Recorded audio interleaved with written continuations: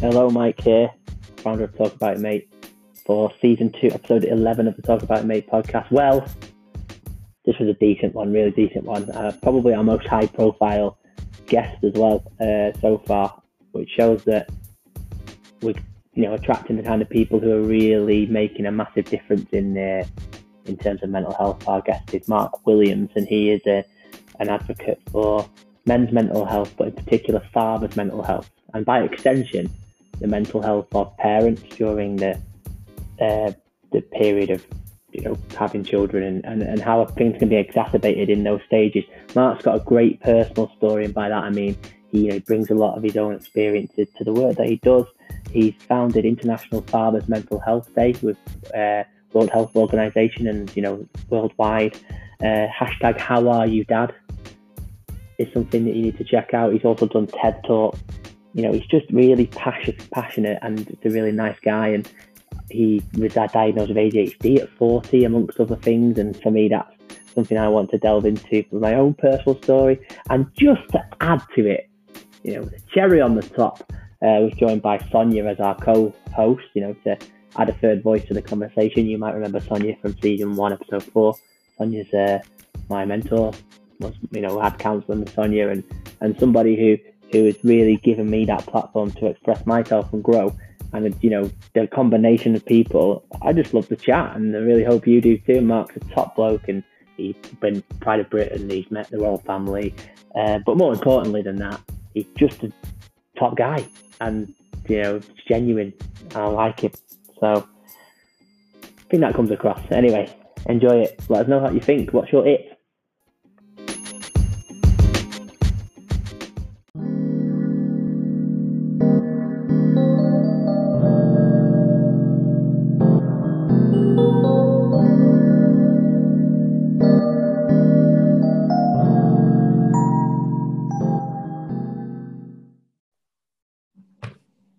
Hello, everybody. Welcome to the Talk About It Mate podcast. This is season 2, episode 11. Coming to the end of season 2 now, but I'm really excited. I think we've got a good lineup for you today, and I'll come on to our main guest in a moment. But I always try and get somebody from the Talk About It Mate community to provide another voice and to keep me in line mainly.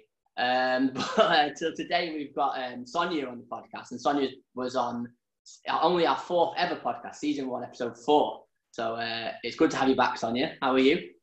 I'm really good, thanks. It's good to be here. Yeah, so how has this whole experience been for you? And I've seen you've done a lot on Facebook. I'm really impressed with your posts and things like that. Yeah, well, since the last time I spoke to you, is it coming up to a year? I'm not too sure. It must be over a year, I think, since we did that. Really? Yeah. Private practice has really grown.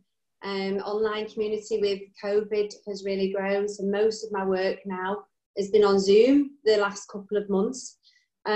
Just starting going into some new territory of outdoor therapy. So I offer outdoor therapy now. One of my real loves is hiking.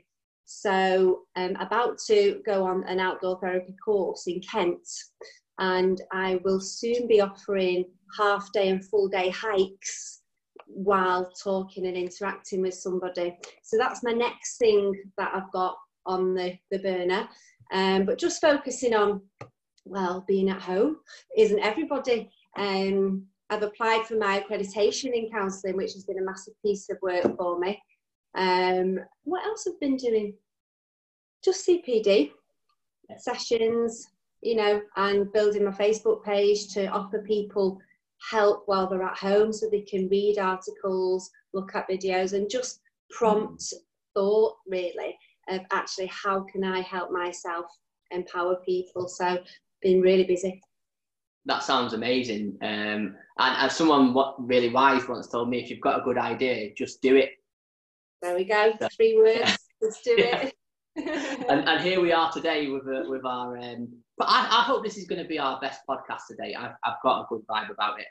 So I'm going to introduce our main guest, and he is, I would say, a very good personality in the mental health community. He's done a lot of work, very passionate, and I'd say a good advocate, a good role model for mental health of men and the parents. So Mark Williams, why don't you introduce yourself? Tell us a little bit about yourself. No, thanks for asking me.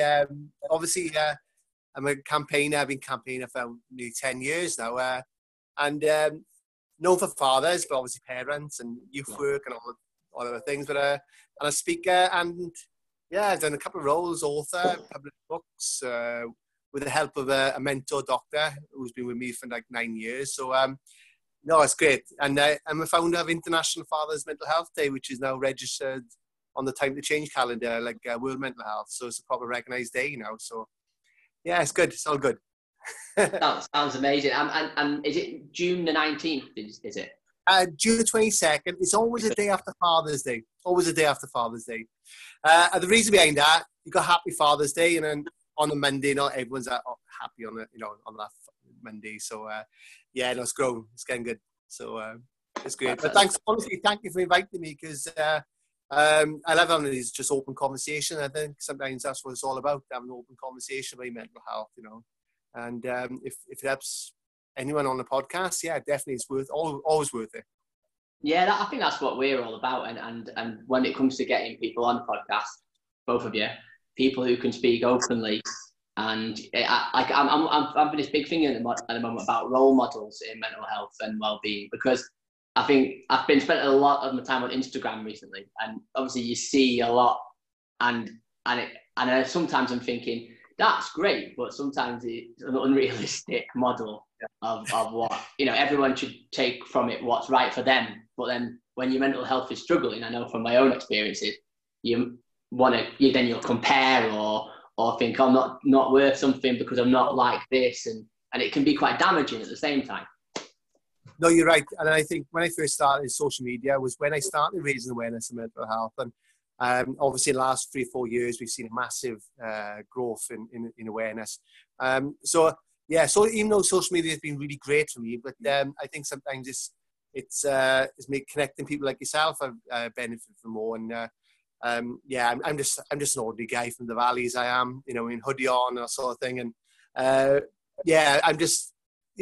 just think if social media has got a good side, and also it's got that competitive side, which I'm not into, really, if I'm honest with you. Definitely. So would you like me to start? Like the I mean, what led you to this point, really? Like, what were the journey, I suppose? Well, I'm from up the valleys, so it's very much of a man-up culture. My father was a miner, my grandfather was a miner, my uncle is a miner, so I'm actually the first generation not to underground. I'm 46 now. I know I don't look it. I got a couple of grey hairs, but I am the first generation not to underground. So, but unfortunately, in school for me, I had a lot of low self-esteem. I don't blame the teachers at all. They were fantastic at that time, but especially in 80s school, you'd have a clip across the year, or you picked up the sideboards, I should say. Even the cane, I've seen the back end of a cane once a couple of times actually. But I didn't know at the time I had an undiagnosed disorder called ADHD. So ADHD, as we know, is a disorder. It happens in children and adults. And but it wasn't for my mother actually helped me, where she took me to a youth club. And that youth club actually changed my life at 8 years of age. And I got into sport, and then became a British champion, national champion. And sport really helped me with that confidence. A youth worker helped me say, look, you can do anything with your life. Don't let anyone tell you can't.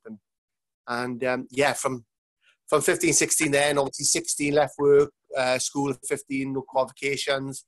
And then the rave scene started kicking in 1990, which basically changed my life, drastically, And I'm pretty open to say there was a lot of drugs and alcohol around that time, So, and I'm the sort of person who falls in, I'm so impulsive. I'm all or nothing sort of guy.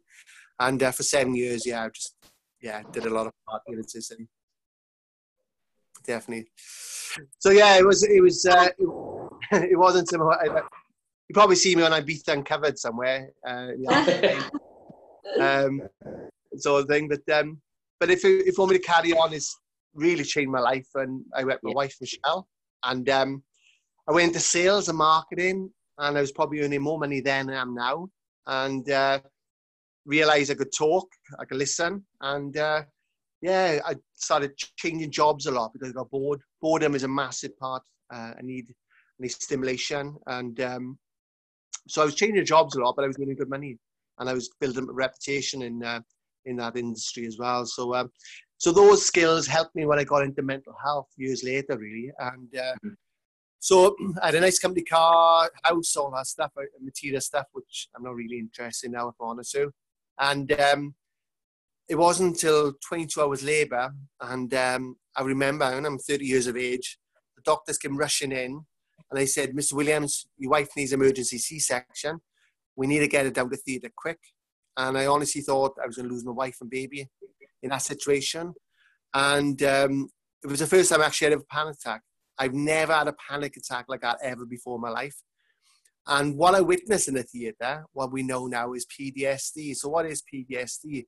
So PTSD is an anxiety disorder, either witnessing or experiencing a life-threatening event. Michelle went on to have severe post-depression.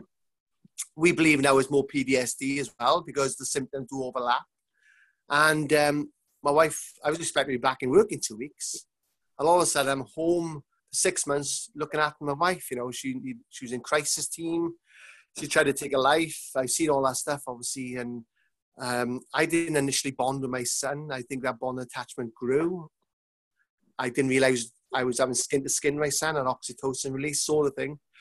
So my personality totally changed in our first year of fatherhood. And to a point where my mother-in-law came to live with us, which I'm still getting counselling for now, if I'm honest with you guys. But on a serious note, I had a lot of family support, whether, as you know, a lot of families haven't got that support as well. Yeah.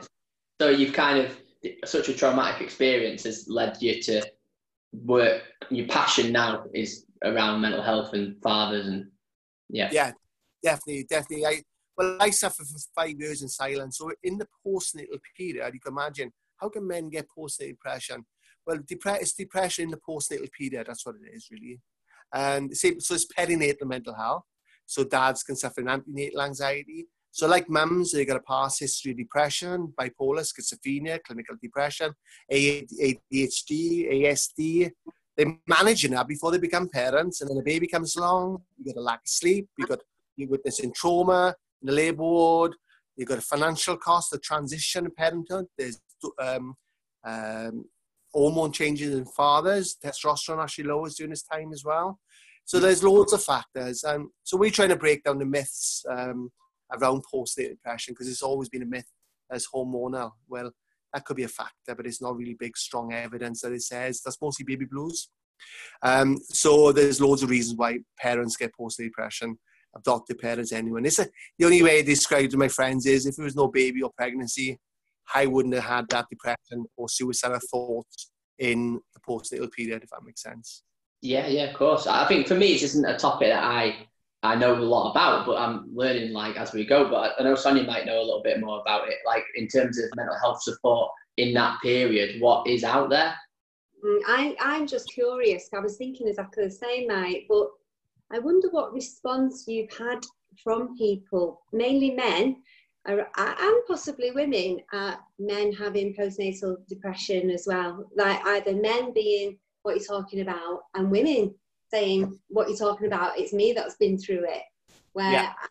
I'm just curious to know that. Yeah, no, and anyone who knows my real work, it's all about supporting parents, really. So in 2011, nobody was talking about dads, really. So if you don't support dad, what happens is it impacts a mum's mental health, and also it has an impact on the development of that child as well. So especially in the first 3 years, as we know, it's the most important time in a baby's life, that brain development. So dads, struggle to bond with their children. And what you find with post-depression in men, it looks differently because, as we know, men suppress those feelings. So there'll be more anger, avoiding situations, overworking, underworking, drinking, drugs, extreme cases of anger. And isolation is the most loneliest time in my life was during that first year of fatherhood. So, it's never, I think the last 3 years, we've seen massive changes. People who dismissed it are saying, no, Mark, we actually get it now, because it's always been around hormonal giving birth. No, it doesn't matter who gives birth. Adopted parents, same gender couples, anyone can actually suffer. And it's the feelings that mums get, like worried about social services or worried about not being a good enough mum, or of course dads all have those feelings as well, you know. So it's about breaking down those barrier myths as well. Yeah, I work a lot with single dads who are the primary caregiver, and it can be really moving for them when they actually speak to somebody. The area I work in is quite a deprived area, and unfortunately services aren't as available. So when they come to talk to me in a high school setting and actually feel validated, you know, I do matter, there is something that is affecting me and it's important, it can be a real breakthrough. Definitely. You know, modelling that to the son or daughter as well, that it is okay to talk about this and you are a good enough parent. Absolutely. You just said nailing it, is being a good enough parent. There's no such thing as the perfect parent, you know, it's good enough. And I think if they support it for their mental health, they got an opportunity to be the good enough parent as well. So as we know in the work I've done, you know, relationships are failing. There's loads of reasons why. I always say if you support all parents antenatally as well as postnatally, it just has far better outcomes. And the reason why we do this, the campaign I've been doing is, you know, we've got the biggest killer in men in the 50s is suicide, yet we're not screening dads for their mental health, only mums.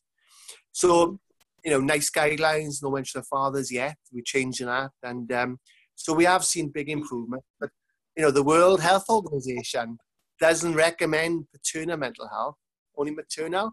But they do know that it's 600,000 male suicides every year. And some of the research I found was a man is 47 times more risk of suicide as a dual diagnosis around the perinatal period than at any other time in a man's life. And the reason, because what happened is, like me, I was never diagnosed with any PND or PTSD. I was only diagnosed with actually depression, anxiety, and eventually ADHD, because I wasn't screened during that time. And as an advocate, I used to come across mums who had post-depression 30 years ago in units. And when they were picked up, nobody actually asked them about their birth experience.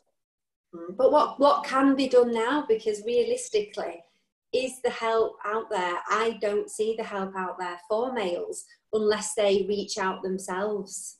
Yeah, no, you're right. And I've got a T-shirt on today, which is Dads Matter. Dads Matter is Kieran in Manchester. He's Bolton where he is. Just had a conversation actually with the NHS Bolton now this morning. So there's advocates, advocates, I should say. There's Andy Mann's Club. There's a lot of different organisations out there, but you know, it's about engaging with your health visitor. You know, health visitors are there for all parents really as well, but mostly maternity services need to change with the times as well. Like you just mentioned, you know, single dads. There's more single dads and stay-at-home dads than ever before. And mum is in work now. Mum's in Parliament.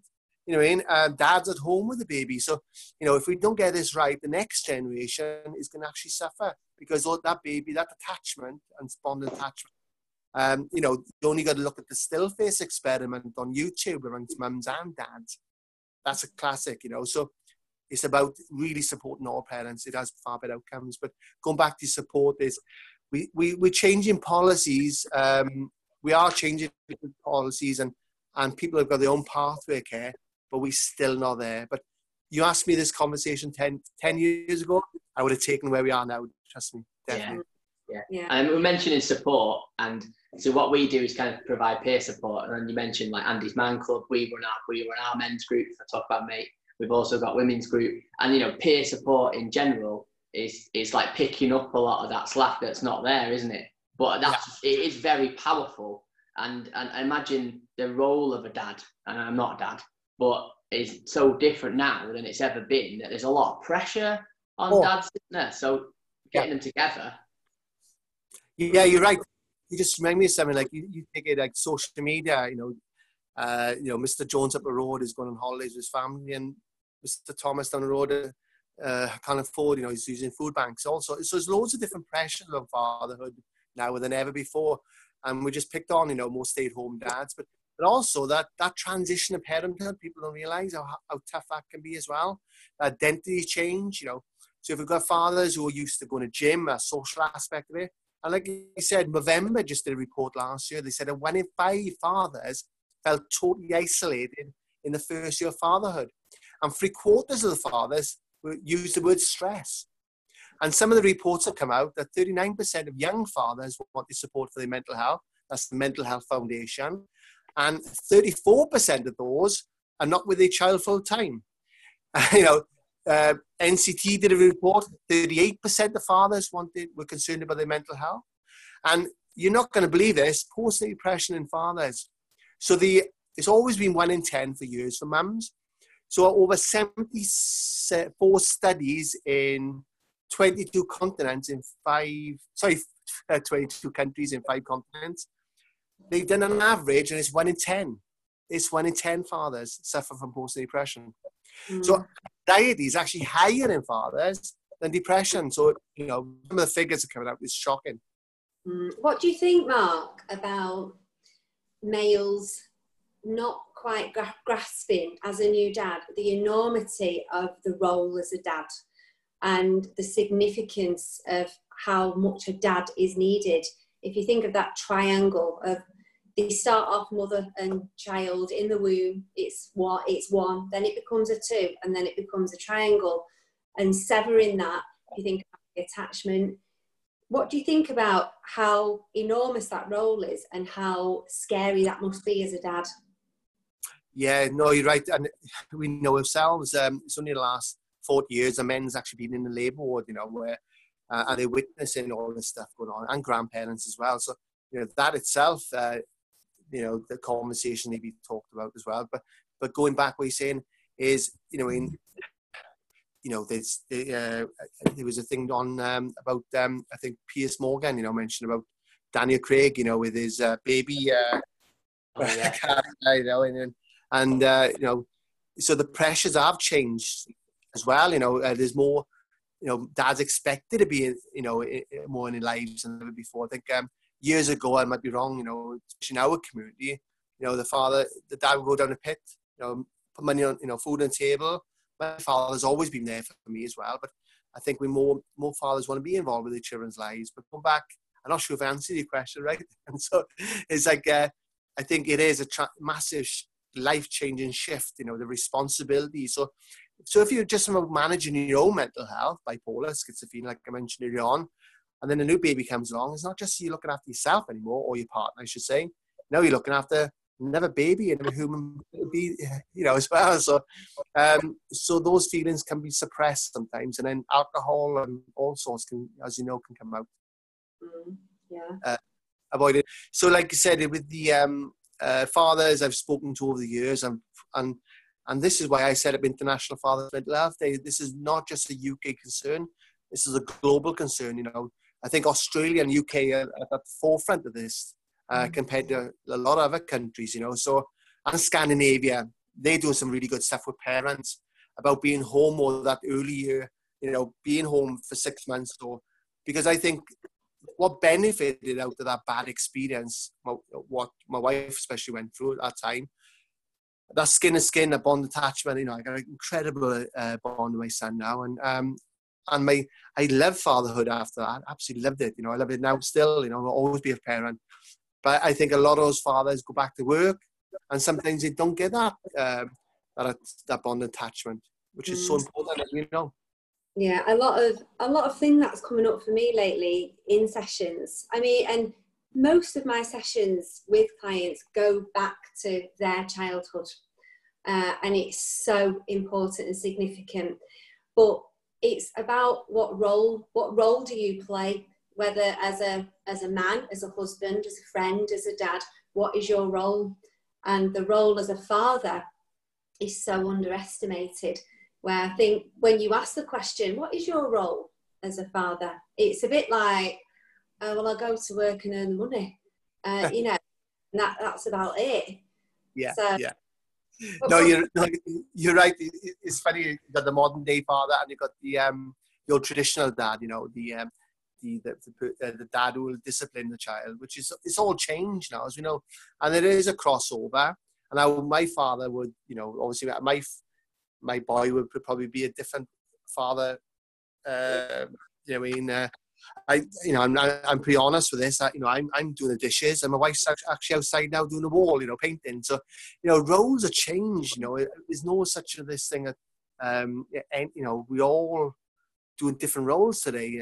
So, definitely, and I think my father was more than the housework, even though he's in the pit, and my mother was more a different role again. So, I think the old traditional dad is actually, we'll see, and you just remember something that a lot of fathers I speak to talk about the experience of trauma, adverse childhood experiences as well. So a lot of stuff have happened to them, and obviously this is all about breaking the cycle, really, so it doesn't have to their children as well. So, I always say the quicker the help, the quicker recovery, and not for just for yourself, but you'll have a better chance of being a good enough parent as well. Yeah. Sorry, Mike, am I butting into just what to ask? But maybe it's a bit about demographic as well, because the area I work in, sometimes I feel that gap widens because people like that access the men's group and that want to help themselves will make a difference and will become a different father than that their father was. Yeah. In different areas where it's seen maybe as a bit girly if you get help, or it's not the thing to do, then history repeats itself and these people stick within those roles, so you just get the same happening. So what my real challenge is, I can work with the child, I work with usually the mother that wants to help and change, but then that dad is just stuck in that role, desperately unhappy, serious mental health issues, but doesn't know how to change because he doesn't know what that looks or feels like. Yeah, no, you're right. No, so that's a really good thing, because I think, I know my son, we talk about mental health now. That conversation was never there with my father or my uncles or anyone. That conversation is there now with my father, because I brought that conversation when I had a breakdown years later. And I was in a really bad place. But I think what happened with me, my son actually saved me from, I don't know where I'd be now, I'll be honest with you, because my thoughts were eventually would have gone into a plan because I couldn't see any way out. I was working in mental health services then as well. And the reason why I didn't get the help, so this is 2007, it was also suicide in Bridgend. I was a youth worker voluntary. I got out to sales. I wasn't the same person going to sales after having my son, because the pressures I couldn't handle anymore. So I started volunteering, going into mental health, and then working in secure units. And then I still didn't get the help because I thought if it was on my GP report, I would never get a job in mental health. So I was physically fit during that time, So 2010, I was doing kickboxing. I was really physically fit. Mentally, it was impacting on my physical health. And then what it was, my mother was diagnosed with cancer, and I lost my grandfather with dementia. And I got a really close family, thinking I was going to lose my mother. Basically, it was like a timeline of trauma. And everything I hadn't dealt with in my life was coming to a head at that time in 2010, 11. And then I started going to the point where I was avoiding situations, going up to the woods, sleeping in the car. I couldn't show my wife how I was feeling because I didn't want to impact on her mental health. And so basically, I didn't tell my friends, I didn't tell anyone. And then eventually my body just shut down, basically. I was just going to get it one day. How did that feel at that time for you? Do you know, at that time, it's like I'm a different person. I can't even get, if I want to get there. It's like I couldn't see any way out. I was in this, I couldn't see any way out. I was just thinking, thought that I would be better off, my family would, without me. I thought my wife would find somebody else, which will benefit my son. And then I thought to myself, I just had this brainstorm moment. I thought, I don't care if my wife left me or anything. I've just got to be alive for my son. I didn't care if I lived with no money. I just had to be alive for him. I think, and that's where the old point is, financial, material stuff, that was going out the window in the first time round. But I think money, houses, anything, it doesn't matter. Your mental health is more important for your family and yourself, obviously. But I was really in a dark place, where the point where every day I was thinking I was going to get better. I was getting worse and worse. I was drinking. Drinking has always been my coping skill. When I couldn't, my mind was racing anyway. Anyone knows anything about ADHD, your mind is constantly racing on a daily thing. But when you had to deal with everything else, it was just going to free fall. And I actually ended up in a community mental health services then. I wasn't sectioned, but I was put on medication. Good counsellors, which we need. We need counsellors, and I was lucky to have a good counsellor and learned about mindfulness, CBT, and all these positive coping skills, which we should be doing in school, really. So definitely. And then all the positive stuff happened then.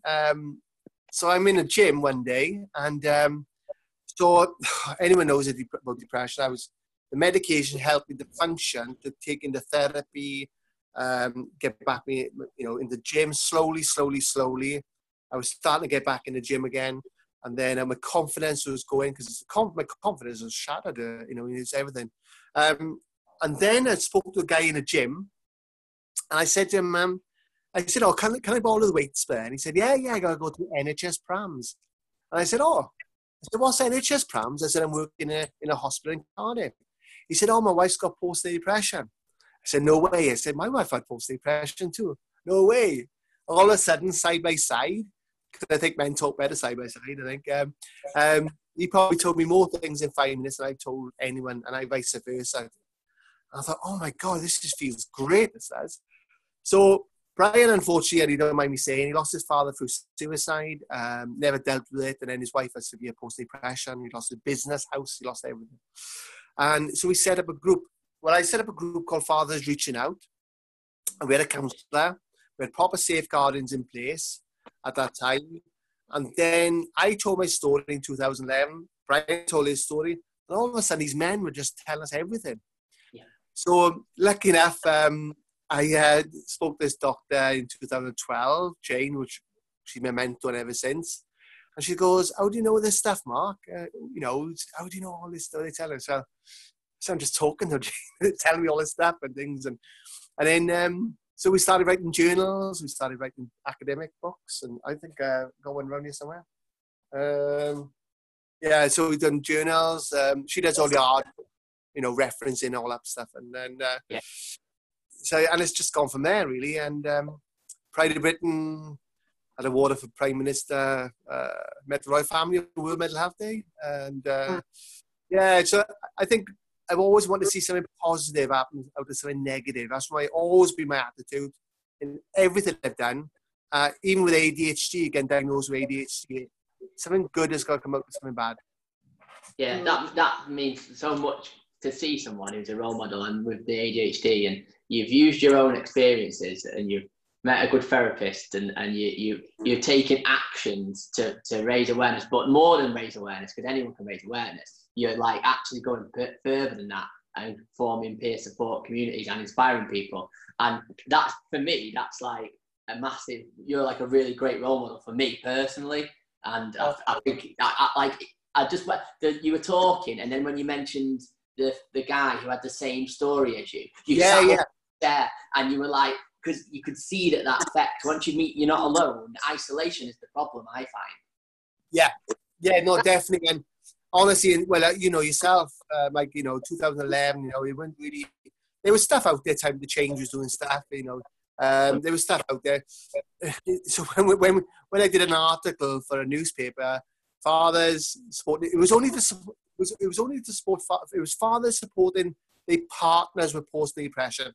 There was nothing to, I didn't know I went through it at the time. I didn't know, it was only that at the time. But what happened was, I was finding that they were suffering themselves, and the mum was fine. They would come to the groups. And then, oh my God, so I'm a bit geeky with the research and stuff like that. I started looking into it more. And that's when I went down in 2014. I dissolved the charity, passed it over to another charity, and I started going around the country, raising awareness, lived experience, what the dads would tell me, and then adding the reports, research, and then we changed the policy in 2018 with NHS England, with fathers. I just got Wales government, I've done work in Scotland, And I was lucky enough, thanks to my wife, self-funding my work, because she does. My wife don't get enough credit, honestly. She's fantastic. She is. And my wife works in mental health now as well. I went around Australia, New Zealand, and America on my own because, like I said, I needed to get out there, sharing it. So, it's a global concern. This is, but it's all about parents. It was a part of the jigsaw that wasn't picked up because when my depression happened, my wife's depression came back now. She was back in crisis team because now she was looking after me. So that, so it was a basically carer's fatigue, as we know. I've seen in hospitals with looking after patients with dementia and all sorts of with family members. So, that can happen to, things. So, sorry. So, Mark, when was it Brian in the gym? Yeah. When you Brian in the gym and you said within that 5 minutes it was more than I'd ever had, what was it about that relationship or that setting or just you two together that made it so easy for you to just connect with him? I think I never heard anyone actually talk about it like he had, and then I was opening up. And it's mad to think that NHS Prams were actually founded by the lady, Gail James, who was our CPN nurse for Michelle. Wow. That's how mad it is, isn't it? I know. So, and Gail actually said to Michelle in 2004-05, when you get better, you'll have to do some talks, and because we were on about setting something up. And Michelle went on, and we carried on our lives. And then 5 years later, I'm doing the talks. Michelle has done stuff on Women's Hour and GMTV and stuff with me and stuff like that. But Michelle's gone down the more advocacy route. But going back to the question is that it just felt great. And then in that support group, it was nothing. It was just a peer support. It was like a group of guys with a cup of tea, and then I think you just said it, and they walk and talk. I think walking side by side. I think if I was going to set something up, walking side by side is a way forward. Yeah. I mean, introducing yourself to counsellors, and then, I like this. Because you've got to have a good rapport with that counsellor, as you know, and and this is what I say to the guys. I said, look, counselling works, it works, but try a different counsellor. Maybe that's not for you. Loads of people. Yeah, and people that come to me, I say, listen, come and meet me, check me out first. See, you might not like me, and that's absolutely fine. I'll help you find somebody else, because we've got to have that connection, and you've got to want to go to counselling. Because if you don't, if you're, a little bit of a stick in the mud and almost proving to yourself, see, I told you it wouldn't work, it's never going to work. It's 50 minutes a week, but it's actually the work you put in during the week as well. Yeah, no, it is hard work, isn't it? And I think with mental health, if it was easy, everyone would be doing it. It was hard work. I had drink alcohol counselling. I had different types of counselling. And also then, when I was diagnosed with ADHD 3 years after, because I was nearly diagnosed with bipolar, and you couldn't have an overlap. It's a dual diagnosis, as we know.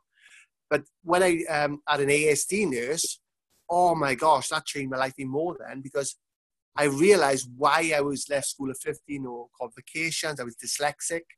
I had this upset, OCD interlinks with stuff, and so impulsive, overwork, also, So that was a big brain moment as well when I had an ASD nurse who was saying, look, Mark, and then I was lucky enough to meet Tom Morgan. Tom was on Undateables. He's a rugby player. He's got autism, ADHD, and oh my God, I'm doing tick now, kind of thing. Sorry, do ticks. I'm just thinking about it. So Tom, actually, when I met Tom, and I found somebody else who had ADHD as well. That again was a brainstorming moment as well. Like, gosh. So that's another area I want to go into now, ADHD. I want to, because I think there's so many people in prison services. Well, unfortunately, I could have gone down that route, and I got fantastic parents, fantastic family and friends, but I was getting arrested. I was getting all sorts of drunk and disorderly and all sorts, especially in that 7 years after when the rave scene started kicking in. I was, And I'm coming from Manchester. You probably know about the rave scene up there, guys. I'm a bit young. Maybe it's on you. I don't know. I'm similar age to you, Mark, so I know all about that scene. We'll leave it there. We'll leave it there. I've learned something new today. Anyway, a lot of it, bringing this back to, I suppose, men's mental health, because that's kind of where we started from, and peer support being so important. And like the episode before this, which isn't out yet, but it's all about masculinity and men. The role of a man is like very out of date. Like, we're judging men on things that they used to be like, but men are changing and the world is changing. But, you know, this guy who runs another group in Warrington, Directions for Men, like, he's worked with ex-offenders and stuff like that. And, you know, you look at the percentage of the prison population who are male, and, like, you know, getting into men's mental health will make a massive difference to our whole society, because I've said to Sonia this when we've had our session, it's something that's just not done. Like, there's guys who aren't speaking at all, and you know, for counsellors, there could be potentially new clients. And if someone in that group, it's all about role models. If someone in that group, like you had that guy who, Brian, who you both had a similar experience, that's way more powerful than somebody telling them something that they might not listen to. So it's all about bringing them together and letting it kind of work itself into something that was powerful. Yeah, the amount of male counsellors is tiny compared to female counsellors. Oh gosh, I thought that myself as well, because I think especially it's a specialism as well, especially the father stuff. You know, people don't realise they've gone through some sort of like I don't know, like trauma, you know, witnessing the loved ones and stuff. So, and as you know, PTSD is a total different therapy as well. Sometimes somebody use, I know my wife got treated only last year, believe it or not, with the EDMR. So, and that doesn't work for everyone. If you've got more complex traumas, it doesn't always work, but it certainly changed her life, you know. And so you talk about my wife's only got really treated for birth trauma 15 years later, because she was diagnosed with postnatal depression. Yeah. It's massive. So PTSD trauma, you know, is massive. And I think that, you know, 1 in 4, it's always been 1 in 4, and it's 1 in 4 for years, people with mental difficulties, illness.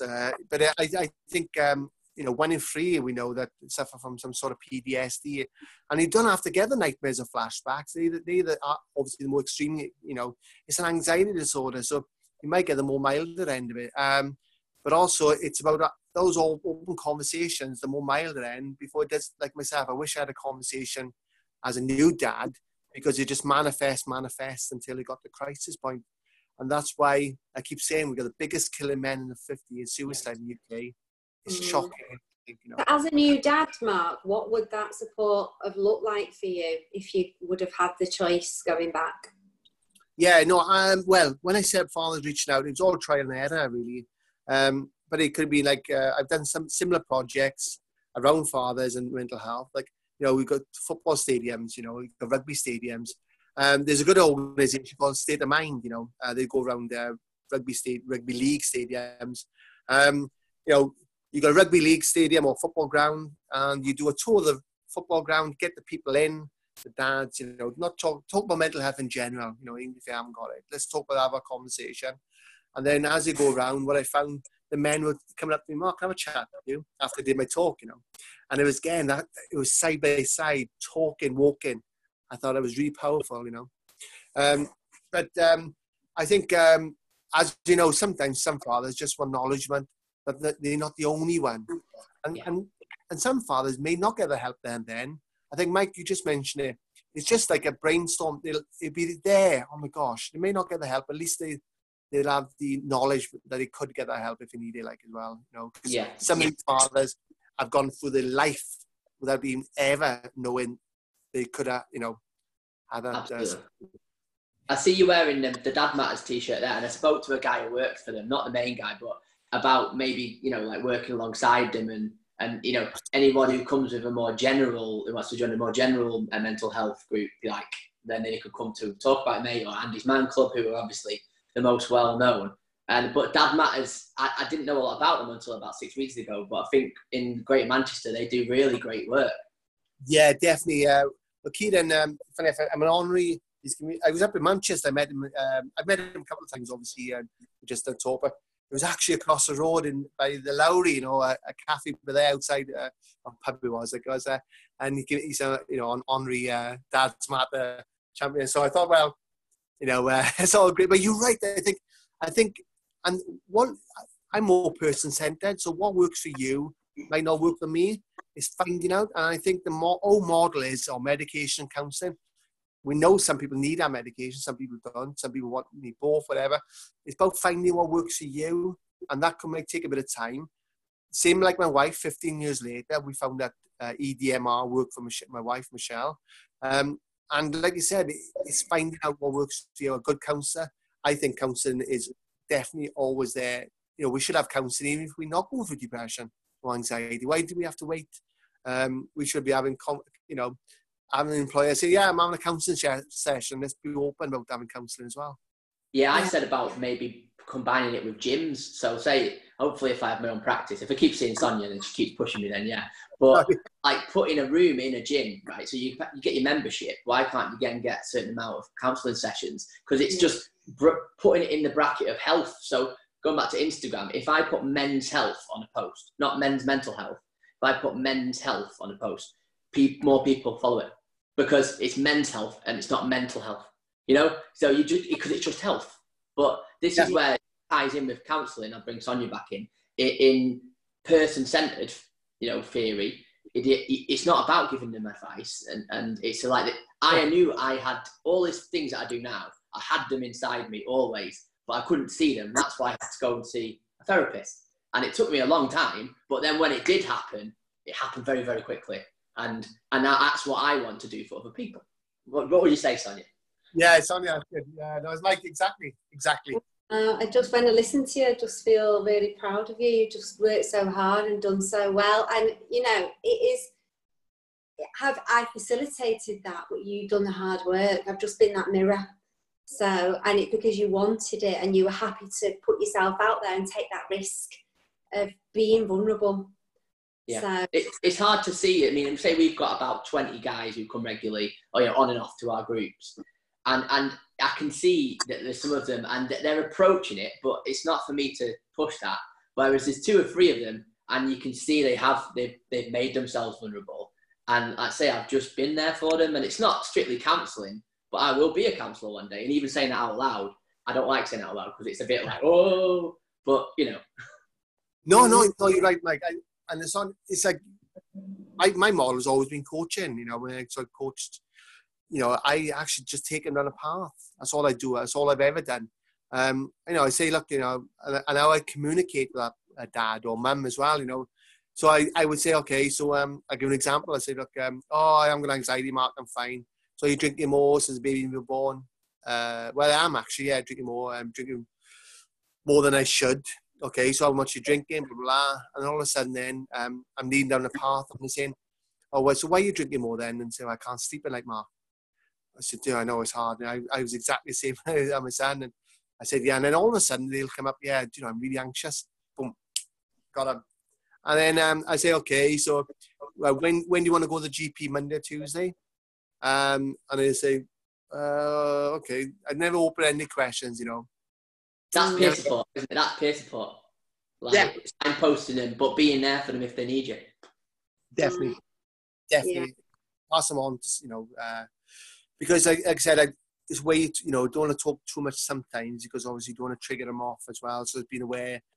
So that's why I've always had a counsellor and other people, to make sure I say, look, we're having a conversation. If I do trigger anything, at least you've got a counsellor or somebody to go to and to make sure, Yeah, I'm very passionate about building networks and I'll consider you now part of the network, Mark. And I think this is great because, we can't do everything. But if we know people who provide the other part of the network, like I know Sonia, I know people, like that's all it is.